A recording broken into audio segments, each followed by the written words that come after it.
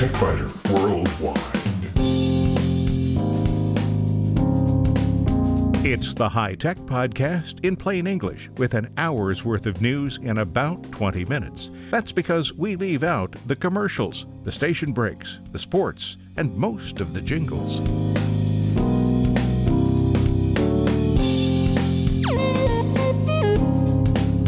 Podcast number 697 for the 12th of June, 2020. This week, if you encounter a computer problem that can't possibly be happening, it's important to realize two things. First, it is happening, and second, there is a reason it's happening. Finding the reason and fixing it are the entertaining parts. That is, if you have a warped sense of entertainment. In short circuits, Thunderbird is an email application that will probably never see another major update, but it's full of useful features and a great solution for those who don't like Outlook. The latest version of Firefox has added some worthwhile features while expanding its efforts to keep users and their data secure. In spare parts only on the website, some Facebook scammers aren't even trying to appear legitimate anymore. Keeping employees safe has exposed some companies' networks and proprietary data during the ongoing COVID-19 pandemic. And 20 years ago, Maxtor was about to introduce enormous disk drives that could hold up to 60 gigabytes of data. But you would need very deep pockets to buy one.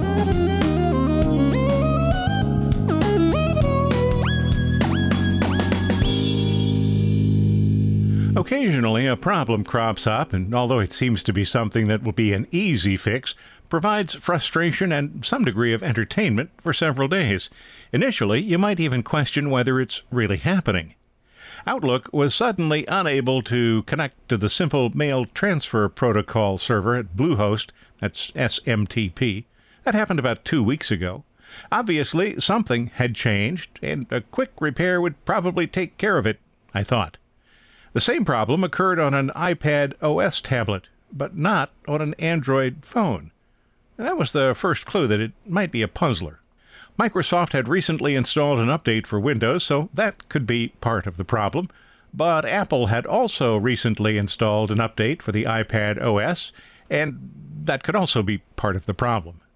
Because the issue existed in multiple email programs on multiple devices running multiple operating systems, the obvious conclusion had to be that it was Bluehost. Every application on every device was able to retrieve mail using either of the common protocols, either POP3 or IMAP. The problem occurred only when I tried to send mail. My personal account didn't work, the TechBiter account didn't work, and my wife's personal account, it didn't work either.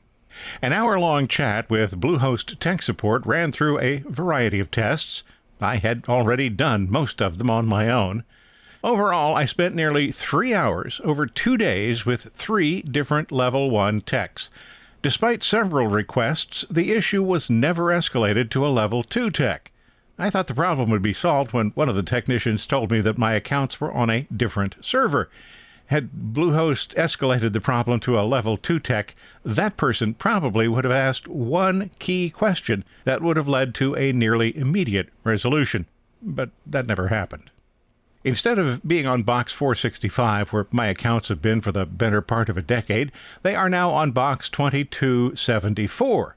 But apparently there is some redirection in the background because the old server name still works, at least on some devices.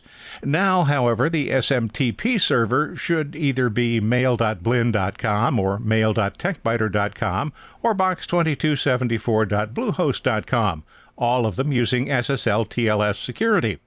One of the email clients complained about an expired security certificate, but one of the Bluehost technicians claimed that he checked the certificate and it was not expired. Maybe, maybe not. But I did know that Thunderbird had warned me about an expired security certificate, and when I selected the option to set an exception, it worked. Because that worked, I thought I might switch to Thunderbird, which I've used previously, even though Outlook provides some features that are exceptionally nice to have. After all, I couldn't examine the certificate myself. I'm in Ohio and the server is in Utah. What I did is this.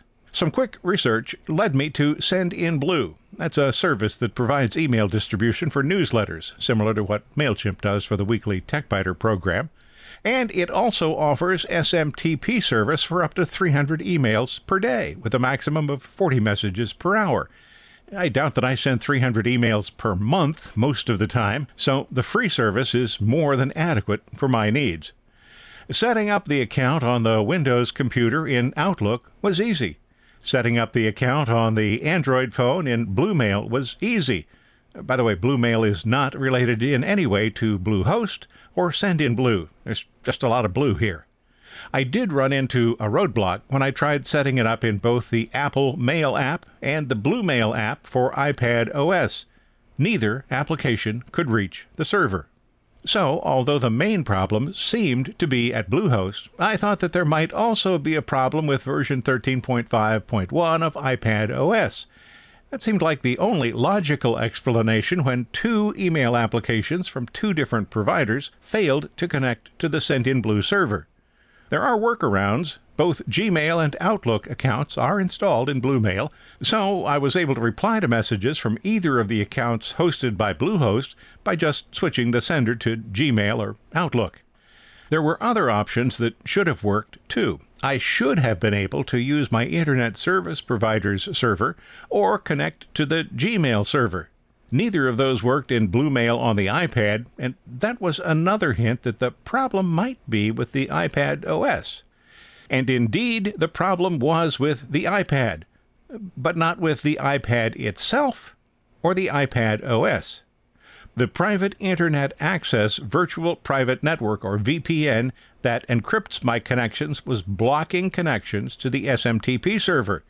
The Private Internet Access Knowledge Base explains the problem this way. Any VPN provider that does not retain logs must block outgoing SMTP traffic due to rampant spam associated with usage of VPN services. We can whitelist any outgoing mail server that requires authentication and is correctly set up so as not to be an open relay.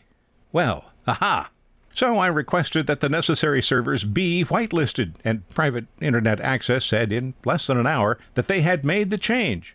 Unfortunately, they hadn't, and a later conversation with one of their technicians revealed that PIA would not whitelist the Sendinblue server. Meanwhile, Bluemail on the iPad continued to be unable to deal with the need for two sets of credentials, one for incoming mail, the other for outgoing mail. It authenticated when I entered the credentials for the SMTP server, but it then switched the password back to the one required for the inbound server. So if you have an Android device, I can heartily recommend Bluemail. But if you have an iOS or iPad OS device, forget it. Because I dislike the iPad OS email client, I've started trying Canary, and it looks very promising. When I have enough experience to rate the application, I'll tell you more about it. I've also switched from Private Internet Access to NordVPN, which does block SMTP access, but only when it's on port 25. If the server requires an encrypted connection on port 485 or 587, Nord allows it, as it should. Bluehost would have saved everybody a lot of time had any of the Level 1 techs simply escalated the question to Level 2, because one question would have provided the solution. The question, are you using a VPN? In fact, I should have seen that myself because I knew that many VPN providers do block access to SMTP by default, but I thought the VPN was off because I was at home. It wasn't. And if you want to look for the silver lining in this dark cloud, Sendinblue is it. After creating the free account and confirming your email address, the service displays the information needed to set up the SMTP service in your email application. Or most of it. There was one minor omission. The server is smtp-relay.sendinblue.com on port 587. You'll be provided a very long password, but the instructions did omit some security information. I assumed SSL TLS, but that didn't work. Instead, for me, on the iPad, Sendinblue needed Start TLS on port 485. Because of the omission, setting up the account took about 30 seconds longer than it might have otherwise. Not a big deal. What happens next is the interesting part. When messages have been sent, you can visit a dashboard that shows when each message was sent and the addressee. Okay, so your email program already does that by placing the message in the Sent folder. What the dashboard also shows is the time that the message was delivered to the recipient's server and when the recipient opened the message. Sendinblue is headquartered in Paris, but also has offices in the U.S., Germany, and India. The service I'm using is referred to as transactional because it describes personal messages sent to just one or a few recipients. The limit of 300 messages per day may seem excessive for that, but Sendinblue also handles campaigns such as newsletters, service reminders, and other messages that businesses use to connect with their clients. Anyone who's in charge of electronic marketing could spend a profitable few minutes taking a look at what Sendinblue has to offer and its prices. The prices are competitive with other services such as MailChimp or Constant Contact, and there's a wide variety of additional features. Besides email marketing, SMS marketing messages are available, and a website component allows visitors to start a chat with someone at the company.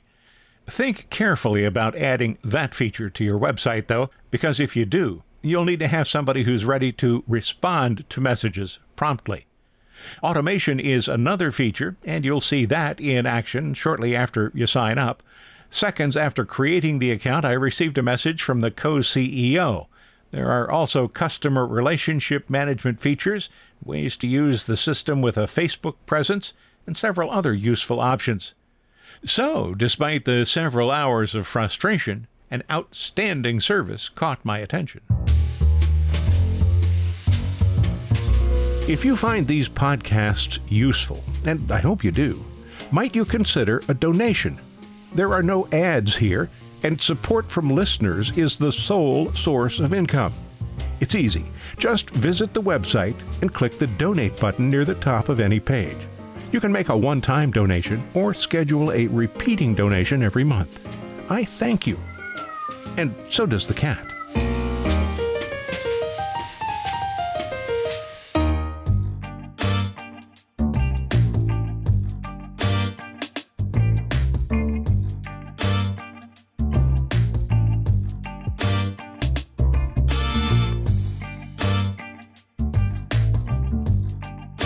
In Short Circuits, I've already explained how during the time I was wrestling with Outlook's inability to send mail, I tried using Thunderbird again.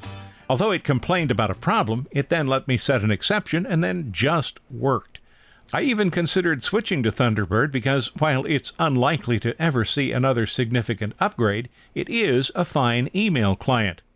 If you don't care for Outlook or the email clients provided by Microsoft or Apple, Thunderbird is worth looking at. It's from Mozilla, the developers of Firefox.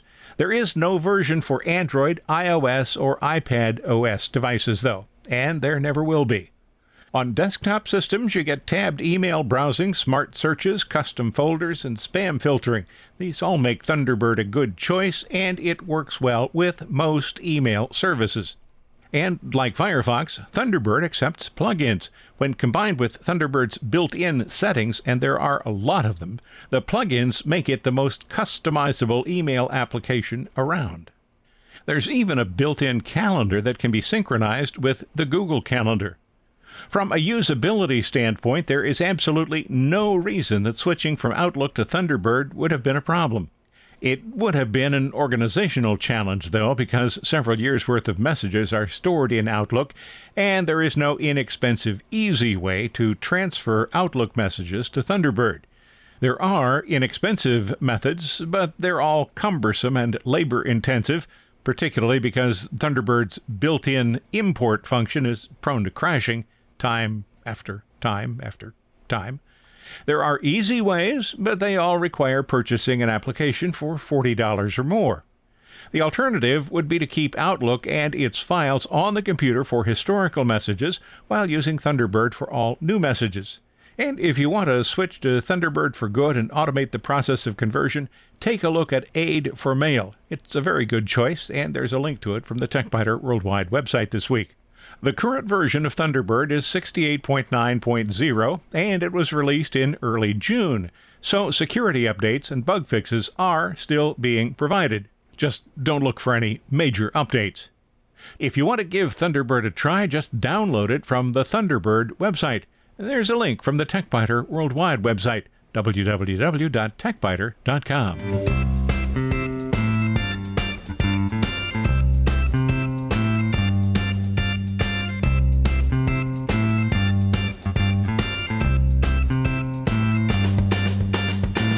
Since we're already in Mozilla's neighborhood, let's take a quick look at Firefox version 78. Firefox still can't get the respect it deserves, but the Mozilla development team keeps making the browser better. There's no question that Chromium-based browsers have the greatest market penetration, but Firefox is back in the game with some new features to accompany the browser's emphasis on privacy and security. Firefox's default search engine is DuckDuckGo, which doesn't track users the way Google does. You can still use Google if you need to, or even switch the default search engine to Google, or Bing, or Amazon, eBay, Twitter, or even Wikipedia. One of the primary new features in version 78 is a redesigned layout that you'll see when you open a new tab. Initially, you'll see links to top-ranking websites and popular search engines. Over time, Firefox will learn which sites you use frequently and will add them to the display. And, of course, the user can customize which sites appear there and even move or eliminate a section if you don't want it. Private browsing has some extra features to protect your privacy. Enhanced tracking protection blocks many of the trackers that would otherwise follow you around online and collect information about your browsing habits and interests. It also includes protections against harmful scripts. Currently, that feature is available only on the desktop version of the browser, though. When you start typing in the combined address and search bar, Firefox provides suggestions based on your existing bookmarks and tags, history, open tabs, and popular searches. This is one of those clever little features that seems so obvious in hindsight. And Firefox can synchronize bookmarks if you use several different computers and devices. I like having all of my bookmarks on Windows, Mac OS, Android, and iPad OS devices. It makes finding what I'm looking for so much easier. You can synchronize with spare parts, but only on the website. And this week you'll find these articles. Some Facebook scammers aren't even trying to appear legitimate anymore. Keeping employees safe has exposed some companies' networks and proprietary data during the ongoing COVID-19 pandemic. And 20 years ago, Maxtor was about to introduce enormous disk drives that could hold up to 60 gigabytes of data. But you would need really deep pockets to buy one.